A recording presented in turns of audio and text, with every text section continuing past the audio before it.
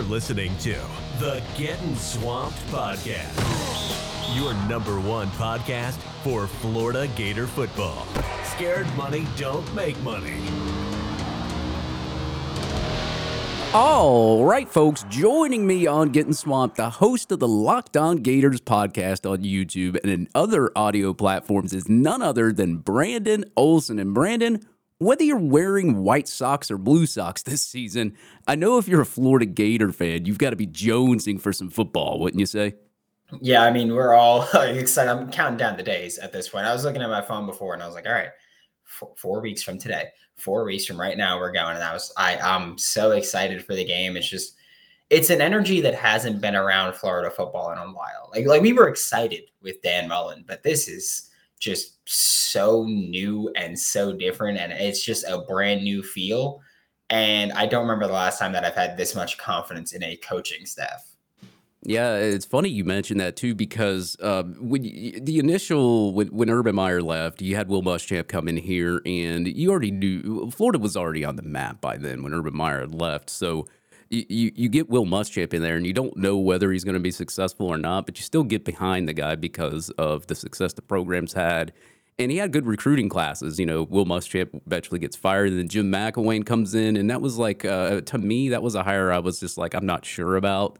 So it wasn't like the energy was there, but it wasn't like the energy you got when, maybe even when Dan Mullen got here from 2007 to 2018, there was a big energy in the stadium, and you saw the offense get better. So you were a little bit confident there, but you didn't have somebody that was this concentrated and detailed about football and very straightforward, didn't let his emotions get involved and was just a business-like mentality with Billy Napier. And I think that's what brings that new energy here to the University of Florida, is the fact that you have a guy that's all about business, all about taking care of recruiting, all about taking care of winning. Yeah, I mean, even with Will Muschamp, you kind of got like a businessy vibe, but it wasn't one where you were super confident in his ability to actually fill out this roster and develop it the way it is. But it's also it's one of those different things, because Billy Napier showed up. Like you said, he's all football. He's all business. Like he's here to do it. He's not here to, put on a Darth Vader helmet at any point. He's not here to do that. But he just shows up and he's all business. He's serious. And something about the way this coaching staff as a unit present themselves, you get a kind of confidence in, like, okay, these guys can actually do it. Will Muschamp, it was one of those things where, of all the other coaches, when they got hired, I was probably highest on Will Muschamp, because I was like, you know what, I love defense. I love what he's shown.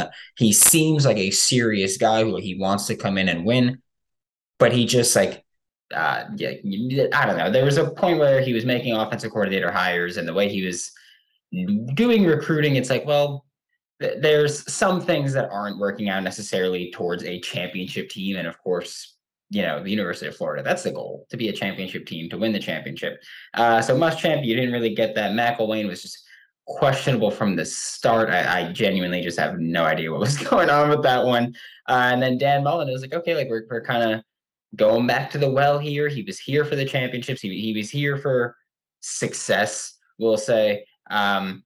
And then it just flew off the rails, whether he was too focused on just beating Bama, which didn't happen, whether he was too focused on having a ton of fun or too focused on getting to the NFL, whatever it was, it didn't work out. But with Billy Napier, it's just, all business, and he's here to win. And you can see that. And, he said, like, he's had job opportunities pop up in the past, but they weren't the ideal situation. But Florida, he views as the ideal situation. It's like, he's not here as, I'm trying to take a step up. He's like, I'm here to stay and I'm here to win. And I think that brings a certain level of confidence that I haven't had in the coaching staff in a long time. Yeah, I totally agree, especially with the fact that Billy Napier, he laid out what he wanted when he got to the University of Florida. He wasn't taking anything less or anything. He might take more, but he wasn't taking anything less when he came to the University of Florida. So the guy was he said, I'm not leaving Louisiana Lafayette, this job that I've completely made this team successful, until I get this, and this. University of Florida gives that to him. Billy Napier's our new head coach now, and there's just a new energy, a new vibe around the program. And, Billy Napier and staff, they talked to the media this past week, which started out with Gervon Dexter talking about the new coach, new mindset, leadership. And what really stuck out to me, besides talking about his kid, which I thought was fantastic in Pate State material there, he did talk about the changes, but mainly what I took away from Dexter is the fact he talked about playing on the end of the defensive line, but, talks about being a team player, says he'll play any position on the field. What are your thoughts, man, of Gervon Dexter playing there at the end of the defensive line?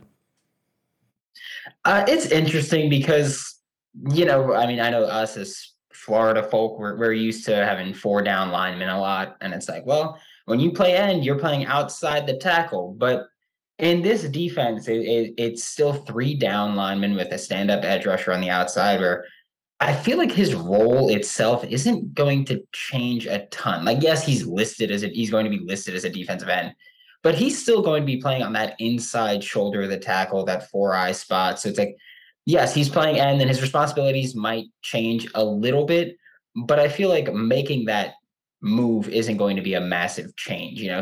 I liken it to when you play Madden and you're like, okay, like who are my ends in a 3-4? It's like you got big ends. Like that's what Yeah. we're looking for with your. And like Sean Spencer even said, he's like, look, the things that Dexter did last season as a defensive tackle, as a 3 tech, whatever you want to call it, we want him to do the same things. He's just in a slightly different position. So I have the full confidence that Dexter can make that change. And Sean Spencer was like, the traits that he has translate to different spots in the defensive line. So it's interesting because now we're going to see, Dexter going in between a guard and the tackle, and maybe on the outside shoulder of him is Brenton Cox Jr. And it's like, well, then good luck if you're that whatever side of the offensive line they're going to be lined up on, because that is a tall task to try to handle. So I'm excited for it. I genuinely think it's nothing but positives there.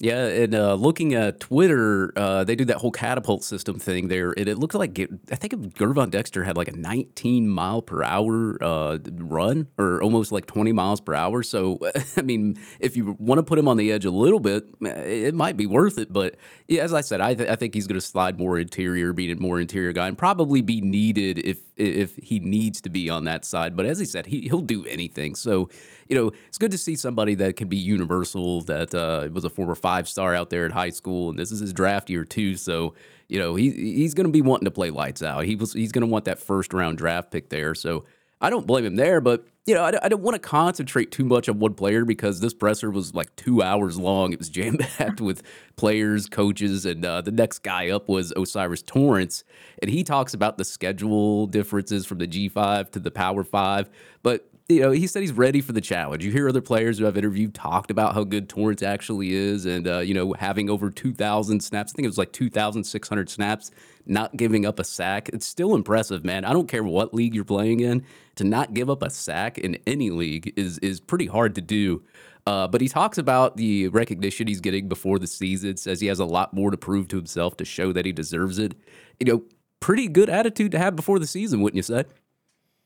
Oh yeah, absolutely. I mean, Osiris Torrance is someone where even Rob Sale like football comes easy to him. So it's like Osiris Torrance he seems like he's just focused on coming in, having fun. He's still taking that like business approach that the rest of the the rest of the Louisiana coaches are taking, and he's obviously coming over from Louisiana. But it seems like he's like one of the guys where he doesn't care about the accolades necessarily getting to his head, or he's like, I'm getting this recognition, but I still got work to do, and I'm still going to try to be great. And he's someone also where I feel like universally, it seems people are just accepting that he's a great football player, where there's a lot of guys who go, oh, he's coming from the Sun Belt to the SEC. What is that going to be? But it seems like even national media is like Osiris Torrance, one of the best guards in the country, no matter who you're looking at, no matter what it is. Like we have no PFF even put in their preview. They're like, we have no necessary like issues or worries about Osiris Torrance stepping up from the Sun Belt to the SEC, because when he played against Power 5 schools last year, he played Texas to start the year, and he played well. So it's one of those things where we don't have concerns, because we saw him play against Power 5 teams, and he played well in those games. So what is the major concern here? There isn't one. Right, yeah, and I love how you mentioned PFF because I go a lot by that site. I love Pro Football Focus. They do a fantastic job of breaking down what the players are doing, grading them the right way. With David Pierce being the number one running back last year, getting only 7 carries a game, which was ridiculously criminal. But at the same time, you look at Osiris Torrance, the way that they graded him. He's one of the top offensive linemen out there in the nation. So yeah, man. I like the attitude of the Power Five now, and I'm not gonna get too in over my head with all these accolades. So it's a really good attitude to have. It just goes to show you the kind of nature of all the players and kind of like Billy Napier's installed in all of their mindsets and how they're just so disciplined and they're set forward on their goals and they don't think about anything outside of the box. So that was really cool to hear from Osiris Torrance there in that presser. And the next guy that was up, Mr. Mustache himself, Jeremy Crawshaw, was next. He didn't really have much to say, but did reiterate the fact that there's been an insane buy-in from the players. But one thing he said was the fact that he sent Napier his film, and if Napier wants to run a trick play, he'll take off with it. He talks about Mark Hockey, who we'll discuss next here, but I would be remiss right now if I didn't take the Nick Delatorre approach and talk about punters, because we all know, Brandon, punters are people too, right? They certainly are, and I mean, look, Jeremy Crawford, he was a fun interview. I feel bad for him because some of the questions he was asked, I was like, man, people just don't know how to interview specialists. But Yeah. he was there. He's like, look, like I got rid of the mullet. It's called maturing. Now I have the mustache because I can actually grow facial hair. He's like, it's going to be pristine. We're doing this, and yeah, like you mentioned with Napier, he's like, Napier's seen the film. He's like, if they want to run a trick play, just let me know and I'll go do it. He's like, I just kick the ball most of the time though. But I mean, he was a fun interview. He's someone who's clearly just having fun with the whole situation and being put in front of people. He also talked about, Trey Smack. He's like, Trey Smack's done a good job of adjusting to college life and following up with Adam Mielek. But I mean, Jeremy Crawford, he was a fun interview. And it's just one of those things where you love when, sorry, not special teamers, game changers get that spotlight. Yeah, absolutely. If you saw anything in the spring game about the field goal kicking there, we're blessed to have Trace back here on campus after what we saw there in the spring game. There wasn't. I think there was maybe one field goal that was pretty decent that was made, but the rest of them didn't really look too well. And you can't blame that on you can't really blame that on the punter though. It's more the field goal kickers there. But next up, Mark Hockey was next. We just talked about him a little bit. Crawshaw had a lot of good things to say, but he had a great quote that said, "You can't train gladiators pillow fighting," which is actually a true saying. I love that. I like some of the Mark Hockey quotes every time he gets into a presser because it's like you could put him in front of a microphone and that guy could talk for 30 minutes straight, and everything that he says, you would just take it in. So I love it when Mark Hockey takes over a press conference, but he also discussed what we were just talking about here, the catapult system that these players use. And Brandon, I'm not sure if you've talked to any of the players about this system, but it does everything from like measuring your sleep schedule to your speed. What do you think so far about Mark Hockey, this catapult system, and every player having a designated guy for their position in the weight training room along with Mark Hockey? I mean, I love it. First, Mark Hockey, like Jeremy Crawshaw talked about him. He was just like, he always has like these great one-liners. And you just mentioned the biggest takeaway was can't train gladiators pillow fighting. And Mark Hockey just went through everything. He just brings an energy where, like you said, like he's someone where when he talks, you just want to like listen and take it in. And it's like Ray Lewis, where like you couldn't even be making sense, but you're speaking and the energy you bring, I want to hear what you're speaking, and then I want to go run through 40 brick walls for you. But I mean, it's a great approach that they're all taking where, like you mentioned, each position has a guy in the locker room that's specifically geared towards their position, or in the weight room that's specifically geared towards their position to help them get ready. And Mark Hockey also talked about how there's like the ring on the finger that helps track your not just sleep schedule, but also how deep of a sleep you're getting and how much sleep you're getting, where Mark Hockey even talked about how players are like, hey, how can I get bigger? How can I get better? How can I do this? And he's like, are you getting 8 hours of sleep? Because you don't need supplements. Just take 8 hours, just get 8 hours of sleep. And that's the biggest supplement you can get. And he went through a lot where it was just like, I'm so happy he's here. And I know that the last strength conditioning staff had a great relationship with the players, but look, it didn't work out as well. We didn't see as much progress even then as we're seeing now. Like Dexter hitting 19 miles per hour is ridiculous. Princely and Mialine hitting, I think Princely hit 20 miles per hour while also squatting, it was 700 pounds a Woo! couple weeks ago. So it's just insane the size, speed, the changes that are being made. And so many of these guys also just look better like Ventrell Miller, like he looks better. Brenton Cox Jr., they said he completely changed his body to kind of lean up and lean down and trim down because he was too muscle bound last year. Where now we're expecting to see Brenton Cox Jr. with more bend, more wiggle, more everything, and it's just this staff has done a fantastic job early on. And it's only been they got here 8 months ago, and Yeah. they're just going to put in so much more work to develop this team and grow this team. Where I'm not even talking about the players like Brenton Cox Jr., like Javon Dexter. I'm talking about the young guys, like the Desmond Watson. Like, what is he going to look like in 2 or 3 years? And players like that, where they're going to have years to develop under this coaching staff and under this strength and conditioning staff, where it's just something to look forward to, and the upside is ridiculous. Yeah, I absolutely love that new catapult system. I've talked to about 3 or 4 players. They rave about that system, I'm sitting here thinking to myself, man, if I had this catapult system, and especially if it was judging by my sleep schedules, I probably would never want to look at it because it would tell me I'm just doing everything wrong. So, the older you get, the less sleep you get as well. And I'm pretty sure, if you put a catapult system on Billy Napier and some of these staffs, they would probably say 3 to 4 hours of sleep every day because they're always working. It seems like so. Yeah, man, I love the new system. They got it there. The players are starting to respond to it. You're starting to see results again, kind of like when Nick Savage kind of first got in here. But, it's good to see that you have something to go by data points. You have a data point like, hey, I did this. Now let me see if I can get better and do this. And the players also talk about having like the competitions, like who can have the fastest time on a certain position or something like that. So it's really driving the players to not only just make themselves better, but compete against each other to try to get the highest times and all of that. So it's a really cool system they got in there. And Rob Sale, he comes up next right after Mark Hockey, and he praises Osiris Torrance here, but it refers to the fact that they want to control the tempo and that they won some games at Louisiana that they shouldn't have won by slowing it down and playing complementary football in all 3 of the phases. Now, I listened to interviews from Anthony Richardson and a few other guys, and they talk about tempo a lot. And it seems like they want to pump up the tempo, but will slow down the tempo if need be. What's your thoughts on that?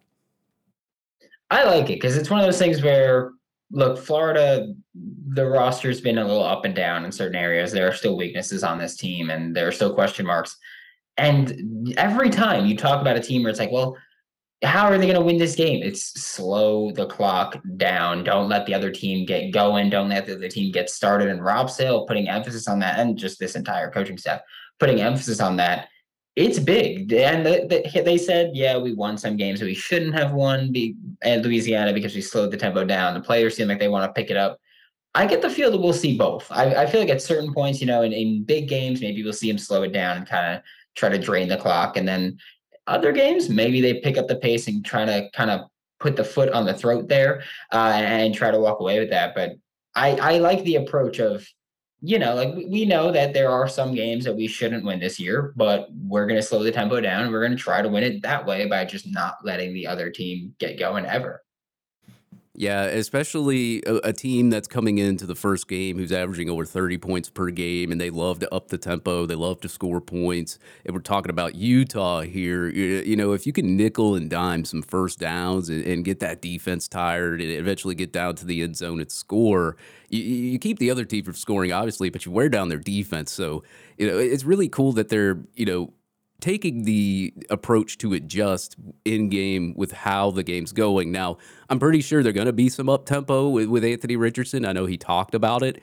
But as I said, as Rob Sale, he says, we're going to slow it down too, depending on how the game is going and all that. So it's really nice to hear, it's talking season right now. So we're hearing a lot of good things. We got to see it happen first off, but it's really cool to see that they're taking the approach to adjust in game to what's going on. So after Rob Sale, Sean Spencer was next, and he talks about Brenton Cox slimming down a bit, which we just talked about here. he talks about Desmond Watson being very persistent and getting himself in shape. I mean, Desmond Watson still has a ways to go, but he just got to campus. But it's good that he's starting to take that approach. Then he talks about some of them being in the office so long that he had to kick them out, which I thought was pretty funny. That's a good thing to hear. Talks about the intensity and the standard Coach Napier has instilled in the program. Real quick, man, what are your thoughts just in general on Sean Spencer?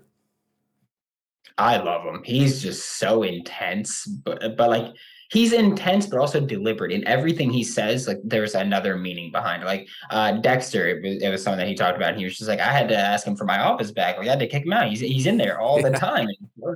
And it's great. He talked about, Jalen Lee and Princely Manueline. He's like, these guys had good springs, but guess what? And they took big steps in spring. But now it's summer. We want them to take another step up and kind of improve there. And Jalen Lee and Tyreek Sapp, they're technicians at their craft. He went into so many players on this defensive line with such great detail that it's like, okay, like he's giving all these guys attention. And I know we call him Coach Chaos and we talk about what he can bring up, but he is someone that is clearly giving the attention to the defensive line that they need and that they need to kind of grow and develop and become better. And it's also interesting how when he spoke about Desmond Watson, and yes, he talked about, Desmond Watson is working at it to get into playing shape, but he was also like, Desmond Watson's a big dude, and most guys that big you think of as these two gap guys. You go, okay, just eat up space in the middle. But he's like, that's not what we want from him. He's like, he's going to be asked to stop the middle, but he's also going to be asked to do everything that Dexter's being asked to do. And it's like, that's a big dude. They ask him to do a lot of Yeah. things. So interesting where he's putting these high expectations on players. Like I just mentioned, Princely and Jalen Lee. He's like, they took big steps, but now they need to take another. Desmond Watson, we don't want him to be Snacks Harrison or TJ Slayton. He's like, we want them to be able to do multiple things, rush the passer, push the pocket, even if you can't get there, and also stop the run, where he's putting these high expectations on these players, but he's also clearly putting in the work to help these players reach those levels. And it's something to be excited for, and it's just a breath of fresh air on this defense. Yeah, I kind of like the fact that Sean Spencer, and this goes for some of the other coaches too, probably all of them, but he didn't give you a lot of coach speak. He gave you, like you said, distinct details of every player and what he wants to see from them and all of that. So it's really refreshing to hear that you have a coaching staff that actually does concentrate on the details, concentrates on what the weaknesses are, the strengths of the whole football team. And I'm pretty sure we could have went down a list of players on the defense there, and Sean Spencer probably could have told us what their strengths, their weaknesses are, what they had to work on, etc. So, as I said, man, it's cool to not get coach speak like a Dan Mullen. Oh yeah, they're doing great, instead of just saying, okay, well here's the weaknesses, here's the strengths. So, really awesome to see that a coaching staff actually cares about their players and wants to see them get better. It's somebody that's really, really in-depth and detail about everything was up next. Patrick Toney, and I love this guy here. He's one of my favorite coaches on this team. He was up next. He raves about Devin Moore. Right now, I'm hearing he's taking first-team reps, so that's actually pretty cool. You're seeing the coaching staff not buy into seniority, because that was a big thing with the coaching staff last year, was the seniority of all the players. And now he's taking some first team reps. He also talks about taking the football away, inferring that turnovers will be a main concern with this type of defense. And in Florida, they were dead last in a lot of categories defensively, and one of them was turnover margin along with penalties. Look this up. They were 119th in penalties per game in 2021 and 118th in turnover margins. So it's great to hear that they're going to be concentrating on that more. And Tony says turnovers will be the emphasis. Penalties also something you like to hear, especially when the players talk about the defensive schemes being a lot more simpler, wouldn't you think? Yeah, I tell you, Patrick Toney is easily the coach that I like the most on this staff. I like them all, but Patrick Toney is like, just I'm above and beyond with him, and I like the expectation of him is incredible. Talking about taking the turnover or creating more turnovers, and he puts so much emphasis on things where someone asked him about third down defense, and they were like, "Yeah, no, we got to give up any more 3rd and 15s." And he was just like, "Look, third down is different now because you don't have to just worry about third down. You have to worry about fourth down because a lot of teams go for it now. The numbers say to go for it. So you have to also consider, is this an area in which they will go for it on fourth down? And you need to play for that. It's not just third and 15, just guard the sticks. If you give them 4th and 2, 4th and 3, they might be going for it. So you have to worry more about actually stopping them and actually defending everything. And it's just details like that we know for a fact we didn't get with the last coaching staff. And it's brand new, and there's so much to be excited for, specifically on the defensive side of the ball with me. I'm very open. I'm a defensive guy. So the defensive staff and the roster just for me is something to be very excited for. And I can't wait to see what they do and what they put on the field September 3rd. Yeah, and I think that's what's going to be pretty key in beating Utah if when they come into Ben Hill Griffin Stadium. And I've talked to a couple of podcasts that I've been on, and I said, look, Utah scores a lot of points. Florida probably could score points on Utah too, depending on how their defense plays. I know Utah gave up like 20, almost close to 30 points per game, I believe, last year. I have to look that stat up again. But I said if Florida can get the ball down the field, and as we talked about, maybe wear down their defense a little bit, maybe nickel and dime some first downs until you get to the touchdown line.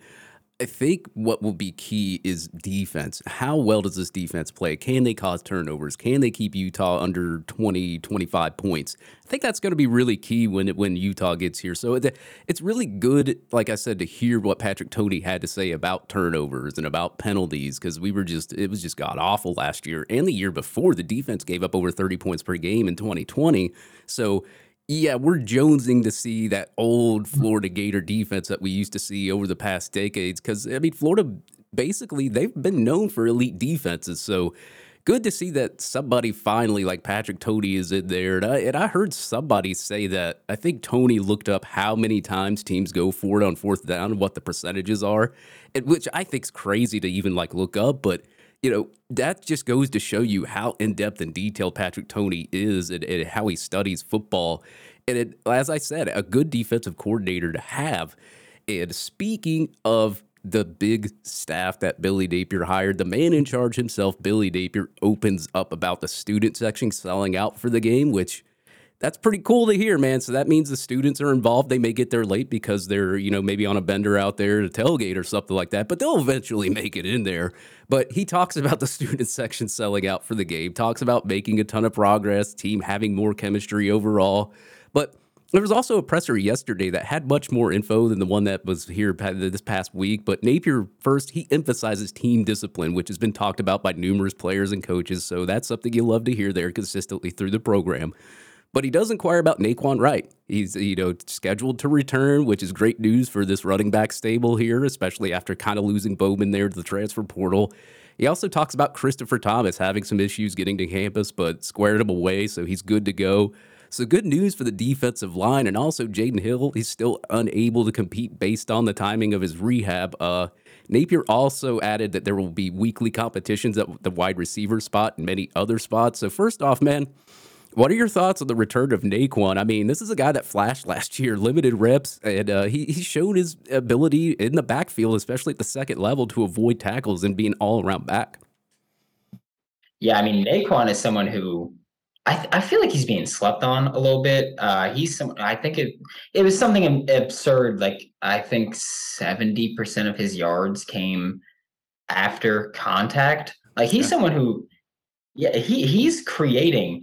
Here it is. 77.3% of his yards in 2021 came after contact. He had 322 total yards, 249 came after contact. And so it's like, we think of him as just like this scat back type. Like, I even had someone in my comments the other day that's like, oh, just use him as a scat back. It's like, he can do so much more. I think he's my favorite back in this running back room. So I'm incredibly excited for, he can run, he can catch. He's one of the better pass protectors, if not the best pass protector in this running back room. And, that's something big for me. Dameon Pierce is one of the reasons I love them so much. The best pass protecting back in college football last year, in my opinion, at least. So Naquan Wright coming back and being able to get back to full speed before that Utah game, for me, it's just, it can't be understated. It's just so big that he's here and that he's ready to go. Like, I'm excited for Naquan.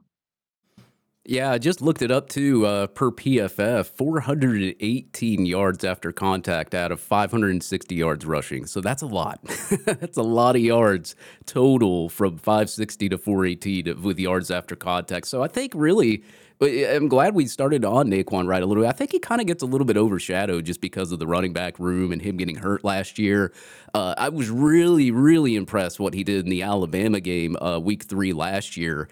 You see where he's just an all around back. He could catch the ball out of the backfield. He's really good at making people miss, especially at the second level. And he's got some strength too, man. It takes a little bit to knock him down. So it's really good to have somebody refreshing that's experienced in this offense, or well, I guess a new offense, but he's experienced at school and do it at the college level. So he could kind of be that leader to help all these other younger running backs. And Lorenzo Lingard, he's not young, but he really hasn't had many carries. So it's good to have that guy in there to cheer on these running backs. And Christopher Thomas returning to the defensive line where we needed bodies. This big 6'6", 290 kid coming to Florida's roster after entering the portal here in June. What's your general thoughts on that one, man? I'm excited because I feel like even before, all the roster cuts or portals, whatever, at the end of June, I was talking about this whole offseason. I'm like, man, this interior defensive line, like it's a cause for concern. There's not a ton of experienced depth there or proven depth. And it's like, we've got these guys where it's like, yeah, they're young. They could become this. We need people who could play now. And if Chris Thomas is that guy, then so be it. But bodies were needed on that defensive line where I thought we were going to go portal hunting, but instead just bringing back someone who, again, Billy Napier said, he had these issues. We got them cleared out, but we're going to keep what the issues were in-house, which is fine by me. I'm cool with it. I don't need to know the details, but I'm glad that Thomas is back and here to play and be able to help in a defensive line group that desperately needed some depth. Yeah, absolutely. That's good news to hear, especially missing on Daryl Jackson to Miami over there through the transfer portal. Definitely going to need some bodies on this defensive line, and hopefully maybe they could even shore this up in this recruiting cycle as well, because Dexter's going to be gone, Cox will be gone. You're going to need some guys there. So good to hear that Christopher Thomas is back here on campus. Jaden Hill, unfortunately, he just said he was, rehabbing, so he won't be able to, I guess, make it through these kind of fall practices here, but it's good to see that, a lot of the guys in his position are stepping up and in his absence. So, take the time that you need to rehab Jaden. Hopefully there's no major injuries. And I'm really, I'm actually kind of excited to see Jaden Hill when he finally gets rehabbed, comes back onto the Florida Gator football field. I talked to him, I think it was the first game of the season last year. He was in crutches, I believe, and he was just, I told him, I was like, man, get better, stick with it. And all that. I mean, it's cool to see that he's actually stayed into the program. A lot of those guys, they get hurt, they see that, oh, maybe my turn might be up, and they hit the transfer portal. No, Jaden Hill, he stayed, he's rehabbing, and he believes in this coaching staff. What do you think about Jaden, man? I mean, I love him. I will say that I'm a little concerned about what's going to happen when he comes back in terms of how he's going to work back onto the field, and that this is a bit of an extended rehab. But once he gets on the field, like, we know he's good. That's the thing. We know we know he's good. It's just going to cause an even larger, I don't want to say log jam, because I feel like log jam's a negative term, but it's just going to cause a larger influx of talent at cornerback, where I'm already very high on not just the talent, but the depth and the youth. So it's just adding more corners. And we know that last year we saw Jason Marshall Jr. and Avery Helm flip a lot when Kyrie Elam was healthy. They would often flip on the opposite side. But I think we're going to see just entire cornerback platoon swaps here at certain points in the season. And that's great because, I mean, Florida's got depth. You keep your guys fresh, you keep your guys healthy. And if you're confident in the talent, why not do it? Yeah. I agree, absolutely, man. And it was, as I said, he's not going to be asked to be doing any double corner blitzes when he comes back, so that's always good news, right? So you're not going to give up a big touchdown to LSU in a game you weren't supposed to lose. So, yeah, man, I hope he heals up. I hope he rehabs, and hopefully we may be able to see him some point in this season. Hopefully, man, the team's doing so well that you don't need to see him, but you will see him probably make it like, I don't even know, maybe getting back out there, refreshing, coming off that rehab, that leg. Maybe he comes in on a game that maybe we're blowing a team out like USF or something, and he comes out there, the second team or whatever, just kind of warming back up to that game after that rehab. So good to see that Jaden Hill, he's rehabbing really well. And last but not least here, from what Napier had to say, and I'm a stickler for this too, because we haven't seen special teams be special in a while. He did say that, special teams is one of those positions he's kind of concerned about here, but how do you see special teams shaking out this year? I mean, Finley Graham, he's gone. DeMarcus Bowman, I heard that maybe he still needs some time to adjust to the game, so I figured maybe they might stick him on special teams to see if maybe he can earn his way back up. And a lot of these programs do, but now he's out. So who do you have right now to return kicks, or who do you think might be that return specialist for us on punt and kick? Yeah, I mean that's the interesting question because, like, first of all, I don't want it to be Xavier Henderson. I love him, but I don't want to be returning anything. Not just because he's a starting receiver, but he's just not that type of guy, at least to me.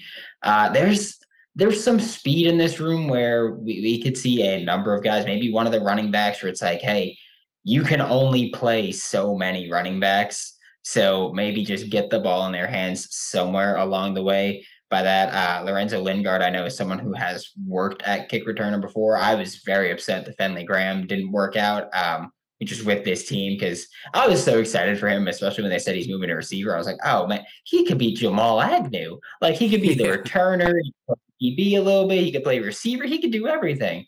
And then, of course, it didn't work out. Maybe someone like, I don't know, maybe someone like Marcus Burke, who has speed, just get him on the field, because I don't think he's going to rotate in a ton right now, just based on how the receiver room is shaking out right now. I am a big fan of having your returner be someone who is not a major part of your offense, just because, I mean, they're going to return a kick and then go right back on offense and start running routes and get gassed quicker, but also the injury concern is obviously there. So maybe someone from the running back room that's not going to play a ton.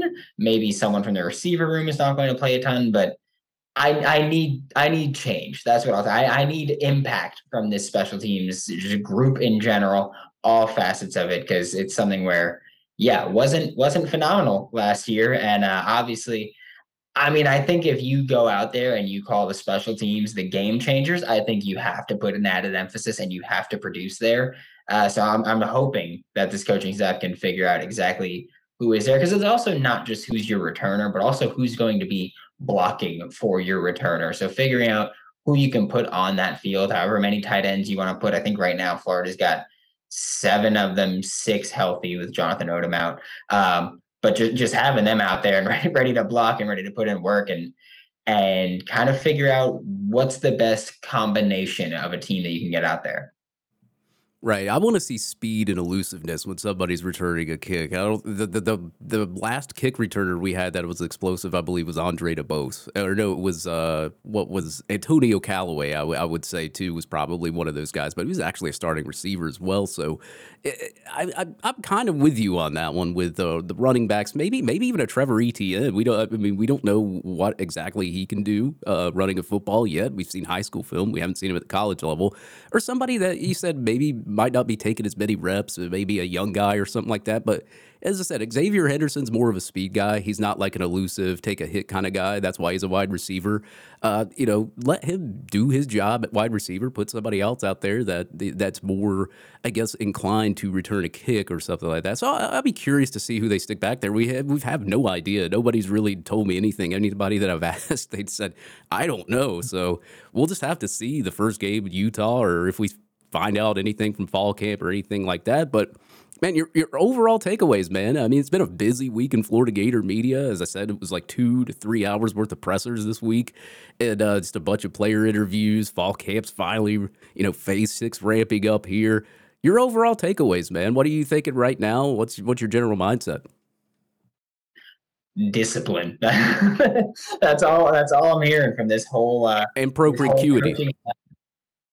Yes, and it's just that's what I'm hearing from this coaching staff, the players. Everyone's like discipline, building that relationship. Because I forgot who said the quote, but Billy Napier repeated it, and he's like, "War is not about hating the person in front of you; It's about loving the people behind you. And that's why he mixes up the locker room and he wants people to kind of get to know each other and fight for each other harder. And it's just something where as a Gators fan, I have never seen the attention to detail that we're seeing here, or the attention to discipline that we're seeing here, and it's incredible to just watch the night and day change from last year to this year. Every player that I've spoken to has had nothing but fantastic things to say, not only about this staff, but comparing them to the last staff. And it's a new day in Gainesville, and it's a fantastic day. Yeah, I totally agree. I'm pumped, man. As Steve Spurrier always says, man, it's talking season right now, with SEC Media Days, fall camp. So I like what I'm hearing, but we got to see it the first game of the season. But I've got so much confidence in this coaching staff and the way that the players have been talking about them and how they love it. And there's just a new energy in the team. There's a new vibe. And, when you saw this Florida Gator football team at the beginning of the season, I mean, the defense playing pretty good. Not gonna lie, they weren't playing, the best, but they were playing pretty good. I mean, you hold Alabama there to 31 points with a lot of turnovers that probably should have never happened. You shut them out pretty much the rest of the game, was able to run the ball down their throat and make that game a lot closer game. But then you just saw the energy die off of the team after the Kentucky game. And, when a team plays with a different energy and a different passion for football, you get a different football team. And, with Anthony Richardson, from what we saw, the flashes from last year, the LSU game, didn't really have a great game against Georgia. But, when Georgia pumps out 5 first-round draft picks that are all on defense and some other defensive guys in the NFL, not many quarterbacks were having good success against them, except for that one Alabama quarterback. So, it's cool to see that there's a new energy, a new vibe, a new quarterback, a new team, it seems like, and some good additions from Louisiana Lafayette in that transfer portal. So we'll see how this all shakes out here, the first game of the season against Utah. And Brandon, man, thank you for joining me on Gettin Swamped. And I have to mention before we leave that you have a special co-host joining you for the season on the Locked On Gators Network. Go ahead and tell us about it, man. Yeah, so one day a week you will see Locked On Gators hosted by me and Hayden Hansen, the Florida Gators freshman tight end. I mean, he was here a couple weeks ago. I had him on Locked On Gators, and you could tell this kid used to play quarterback just by the way he answered every question. And I'm excited to have him on. We're going to have him at least 15 times, maybe more if there's postseason hopes and postseason bids for Florida. But it's something I'm incredibly excited for. Like, I loved interviewing him, and I love being able to kind of lock this in. We'll have him on about halfway through camp. He'll be in to talk about how camp has gone and what they're going to do for the remainder. But it's something that I'm incredibly excited for. Like, Hayden Hansen also is someone that, just watching his tape, it's like he started playing tight end, I think 3 games into his junior season. So it's like he's just got an insane ceiling. And you see those guys that go from QB to tight end, they're never good blockers, but that's what he is. He is a blocking type. So I'm excited to have him on and be able to kind of have an ear in that locker room on the show. Yeah, that's huge, man. I remember DMing you when that happened. I retweeted it and I said, "Wow, that's a huge guest you got for the whole season, man." So definitely, guys, if you haven't checked on the Locked On Gators podcast or YouTube, go there, check them out. They're on YouTube. Do you guys got like an audio version as well, or is it just all basically YouTube for the moment? Yeah, it's on audio. Apple Podcasts, Spotify. Locked On set it up where it's pretty much every audio platform you can catch Locked On Gators. Locked On Gators, Brandon Olsen, check him out, man. Great co-host he has coming up here, and you do a fantastic job over there, Brandon. I know we talk a lot in DMs, and it's finally I was able to get you on the show, man. I've had a jam-packed schedule of guys lined up here. Finally, I messaged Brandon. I said, "Come on, man, we got to do this." So it was good to break down fall camp, get your thoughts on everything, and man, good luck to you there. And guys, if you haven't checked it out, Locked On Gators YouTube. Every platform that there is out there as far as podcasting goes. Brandon does a fantastic, excellent job, and I got a lot of respect for you, man. And thank you for joining me on Gettin Swamped, man. Of course, thank you, Dave, and you'll be on Locked On Gators shortly. I get the feel. Hey, I'm ready to do it, man. Sign me up whenever you want it. Hey, I'll be right there. All right, folks, that was Brandon Olsen from the Locked On Gators podcast. And as I said, we talk a lot in DMs. And one of the things we talk about is playing pick'ems because we love to do that kind of stuff. And hey, you don't have to be Floyd Mayweather to know that you like money, right? Who doesn't like money? So your boy David Soderquist can help you out with that right now. Join Prize Picks with promo code SWAMP to receive a 100% instant deposit match up to $100. Prize Picks offers every sport you could think of, like NFL, college football, NBA, college basketball, MLB, soccer, MMA, esports, and more. Shoot, I just took the under on sacks given up by Osiris Torrance this year as a Florida Gator just like that. I mean, this guy hasn't given up a sack in his whole career in 2,600 snaps. It was just that easy. I chose the player, I made the pick in less than 60 seconds. So if you're like me and you cannot wait for the football season and put a little bit of money in your pocket as well, join Prize Picks right now with promo code SWAMP to get a dollar-for-dollar match up to $100.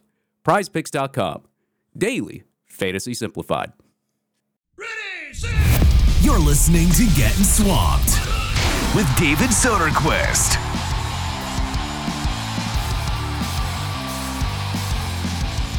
All right, folks, Phase 6 training camp is underway at the University of Florida, and we have been blessed by the football gods here once again with some college football to finally talk about, at least practice-wise. And speaking of being blessed by the football gods, the next guy I have up on Gettin Swamped is a guy I deemed as a complete baller of a quarterback in high school. 2025 quarterback recruit Colin Hurley will join me on the second part of Gettin Swamped coming up. Need a sign for your company, your man cave, your live stream, or podcast? Give my guy Brandon White a shout out at White & Sons Wood Carving. He has the best handcrafted signs nationally, all custom fit for your needs. With state-of-the-art paint and epoxy, you can have that glow of your sign too with some custom LEDs as a package as well. Give him a shout out on Twitter at WS Wood Carving. You can also follow him on Twitch and check out his Facebook page at White & Sons Wood Carving. Top-of-the-line signs made from scratch.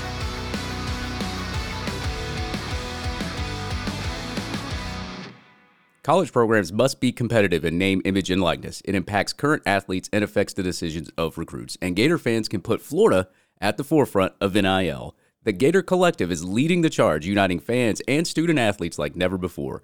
Commit for exclusive content, interactions, and events which bring you closer than ever to your favorite players. Also, by joining the Gator Collective, you're empowering these student athletes to build relationships and develop skills that go far beyond just making money. You're providing an avenue for these Gators to excel in life. NIL will change the landscape of college sports, and we can't be left behind. Gator Nation, do your part by joining the Gator Collective today at www.thegatorcollective.com. You're listening to the Gettin Swamped podcast with your host, David Soderquist, your number one source for all things college football and Florida Gators. All right, folks, joining me on Gettin Swamped is one of my favorite recruits right now of all the recruiting classes. And by the way, I mean all the recruiting classes. But this guy is a complete baller, and I emphasize the word baller in the 2025 class. Quarterback Colin Hurley from Trinity Christian Academy. Colin, how are you doing today, my man? Hey, so I'm doing great. I just finished a great practice. How are you doing? Good, man. Just hanging in there, the hot weather and the humid weather down here. I live up here in Woodstock, Georgia, but I'm pretty sure in Florida it's pretty hectic down there as well. Yes, I know. It's definitely hot. I can feel it. Absolutely, man. So, Colin, you play at Trinity Christian Academy, who's no stranger to pumping out talent here in the state of Florida. And you're going into your sophomore season here, 2,146 passing yards, 24 touchdowns last year, your freshman season. And I will say, man, that's pretty good. I'm not going to lie. Now, you've had a slew of offers come your way from Alabama, Texas A&M, and from another school, which this show covers, the University of Florida. What's that like to receive some of these offers from these big-time SEC and non-SEC schools just coming into your sophomore year of high school? No, it definitely means a lot to me that these coaches are willing to take the chance on me and see my talents. I'm grateful to all the coaches that have offered me. But about this reoffer from Florida and getting offered by this new staff means a lot to me. Obviously, I was the number one target for the previous staff, so it was definitely important to get in front of this new staff and to meet them and show why I'm a top QB in the country. And I really feel like I did that this at Friday Night Lights. Yeah, absolutely, man. I feel like you did too, man. I remember, I think it was about a year ago, you sent me your film just randomly through a DM, and I remember looking at that film, and I said, "Oh my God!" I said, "This kid is good." Like, I could. Yes, sir. It was probably the top 3 films I've been sent by a high school player, and I was like, "Holy crap, this kid is a baller!" And I couldn't believe it. So. Yeah, man, I'm glad the new staff reoffered you here, and I know the old staff did. We'll get into a little bit of that.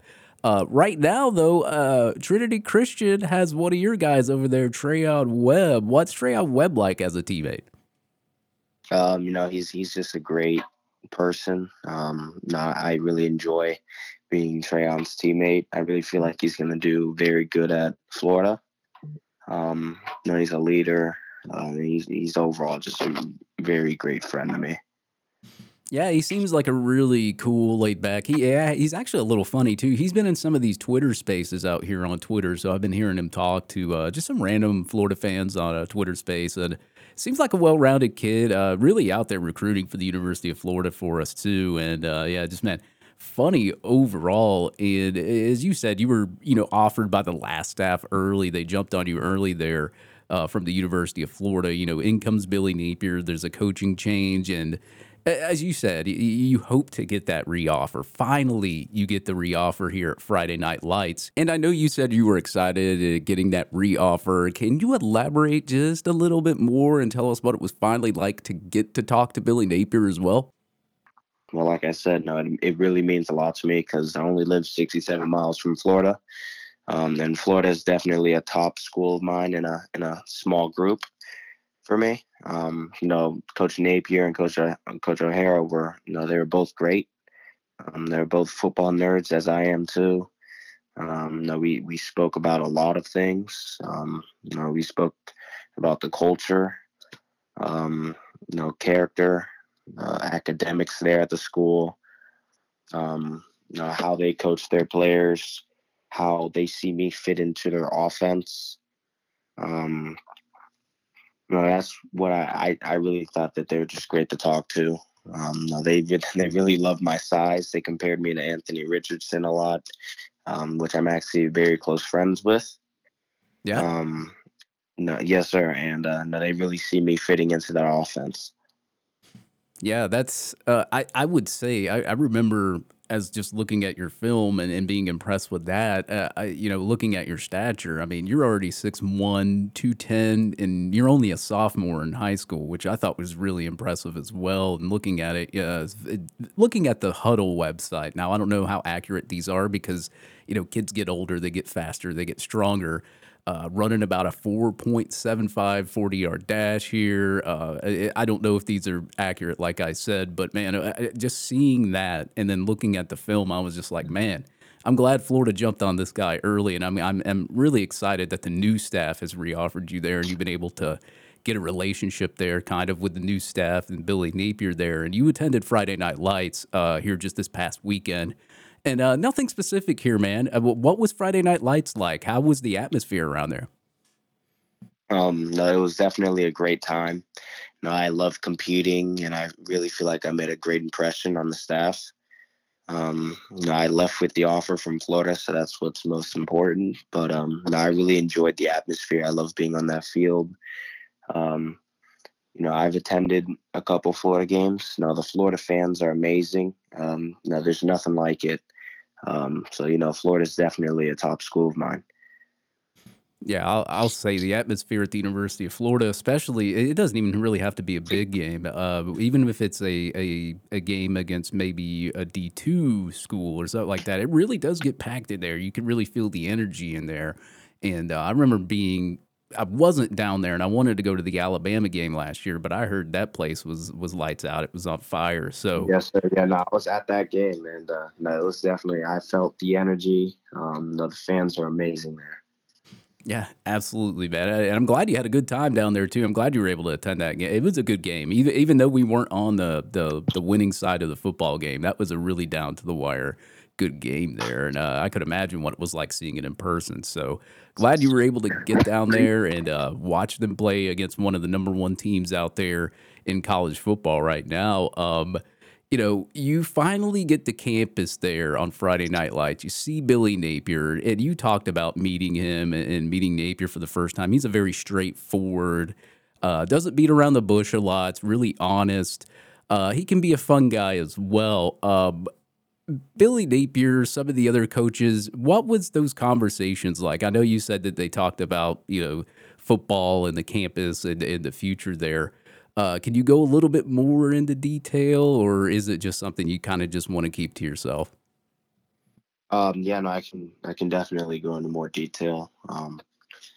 Coach Napier is definitely knowledgeable. Like, he knows what he's talking about. I really think he was impressed with some of the training I do back up here in Jacksonville at Torque Sports Performance.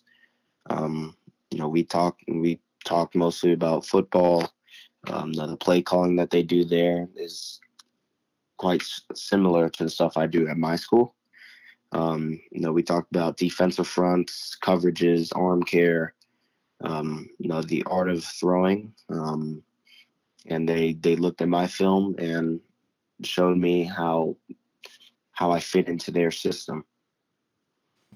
Yeah, did you? I noticed that there's drills that a lot of those kids went through. Usually on a Friday Night Lights, they only like let a kid have a throw or two back there in the past. But I think that the coaching staff, didn't they let you guys have more than a couple more throws? Yes or no, we definitely did. They're intensely watching me from the back, watching how I'm throwing. So it was definitely a great time out there. I really enjoyed.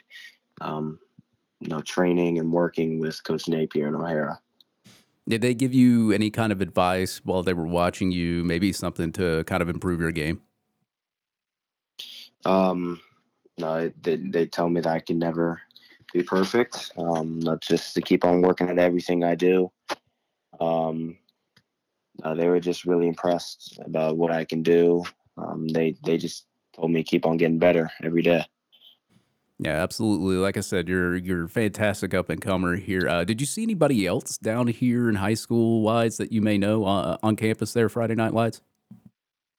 I know Marcus Stokes was there. I'm pretty close. I'm close friends with him. I know Sharif Denson was there. Both Florida commits. I'm pretty close with them. I was really just talking with Marcus. Yeah, and what did he have to say? What did some of those guys have to say? No, they told me that Coach Napier is just a really great coach to play for, and that's why they committed there. They really feel like he's bringing the program back to where it used to be. I feel the same way. I feel like he's building the program back right, from inside out, building culture there. So I really feel like they're building something back in Florida. Yeah, absolutely. And as a fan, I mean, just as an analyst, a fan, whatever you want to call me, just looking at the pressers, seeing what I see out there on videos, going to the Atlanta Gator gathering that was here that he hosted, you see it, like you feel it. It's not something like somebody just goes up there on stage and just starts talking. You can actually feel what Billy Napier is talking about. So he's a really genuine guy, which is something. And to be honest, and it's not to discredit some of the head coaches of the past, but I mean, you can really feel it from Napier more than you could of any other. So I totally agree with you there. And speaking of building, did you get a chance to look at the new facility while you're down there? Yeah, so I did. No, it definitely looks great. And they're still building it, and it looks amazing right now. And I can't wait for it to be finished and to go on another visit there. No, I really can't wait. Yeah, I think it's supposed to open up here the 13th or 14th of August. So it's pretty soon. I mean, it's about like 10 days or so that new facility opens. I know all the other athletes that I've interviewed at the University of Florida, they're pretty excited for that thing to open. But yeah, man, as I said at the beginning, I've watched your film, and I think the biggest thing that jumps off to me when I did watch your film is your ability to progress through your reads and find the open guy very quickly. That makes for a really good quarterback at the next level. And those type of characteristics are really hard to find in a quarterback. What would you say that you would like to improve on this coming season? No, I really want to improve on all parts of my game. Getting bigger, faster, stronger. Really working on understanding the game more, because you can never stop learning. I'm really focused on that. Focused on getting another state championship with my team. And just getting better every day, whatever I do. Absolutely. What's that like, winning that state championship, man? It's definitely a great experience. Our head coach, Verlin Dormany, he has 9 of those. But it's honestly just a great experience, a great feeling winning a state championship, knowing how hard you had to work all season. Yeah, man, and you seem like you're really focused on your schoolwork, football. I noticed your GPA was really high, which is really good. I mean, yeah, just for a kid that's your age and doing what you're doing right now is a lot, man. And I have nothing but respect for that. And at the same time, it's just amazing, especially like I said, when I looked at your film, man, it jumped out to me, and I was just like, well, let me get through a season here and then see if he wants to come on and do an interview on this podcast, because I was going to start this one up here soon. So I do appreciate you coming on and talking to me, and good luck into your sophomore season. I believe your first opponent is Ed White, the Commanders, correct? Yes, sir. Well, I hope you have a fantastic sophomore season, and hopefully you can lead Trinity Christian to another state championship and possibly maybe even a high school national championship. How about that? Yes, sir. No, that'll be great. No, that's the standard here at Trinity, so that means a lot. But thank you for having me on your show. It means a lot to me, sir. Yeah, definitely, man. Anytime I can get you back on here, maybe we can talk a little bit after your sophomore season, get you back on here, and we'll talk about that. Definitely, sir. Sounds good to me. All right, Colin, thank you for coming on my podcast. As I said, bright kid, very athletic, and as I said, a baller at the next level at quarterback. So, Colin, thank you for joining me on Gettin Swamped. Yes, sir. All right, that was elite quarterback prospect Colin Hurley. And if you've not checked out his highlights yet, I mean, dude, it is a complete must-see. I mean, this kid is only a sophomore. In his freshman season, he just balled out, man, with the running back Florida commit Trayon Webb. So Florida, although offered early and then re-offered, they're going to have some competition as big-time SEC schools are starting to offer Colin as well. And I'm sure Colin will have a complete 130-page booklet of offers as he enters his sophomore, junior, senior years of high school. So a guy Florida fans should be on the lookout for in the 2025 recruiting cycle. But folks, that will do it for this episode of Gettin Swamped. And I want to give a shout out to the listeners. The past 2 podcasts were record-breaking downloaded podcasts. So I have to go ahead and give a special shout out to you guys. You make this podcast what it is, and I do appreciate all the support and all the good comments, DMs, all that stuff that you guys give me. So folks, that will do it for this episode of Gettin Swamped, your latest in football, statistics, special guests, and social media. Thank you for listening to Gettin Swamped.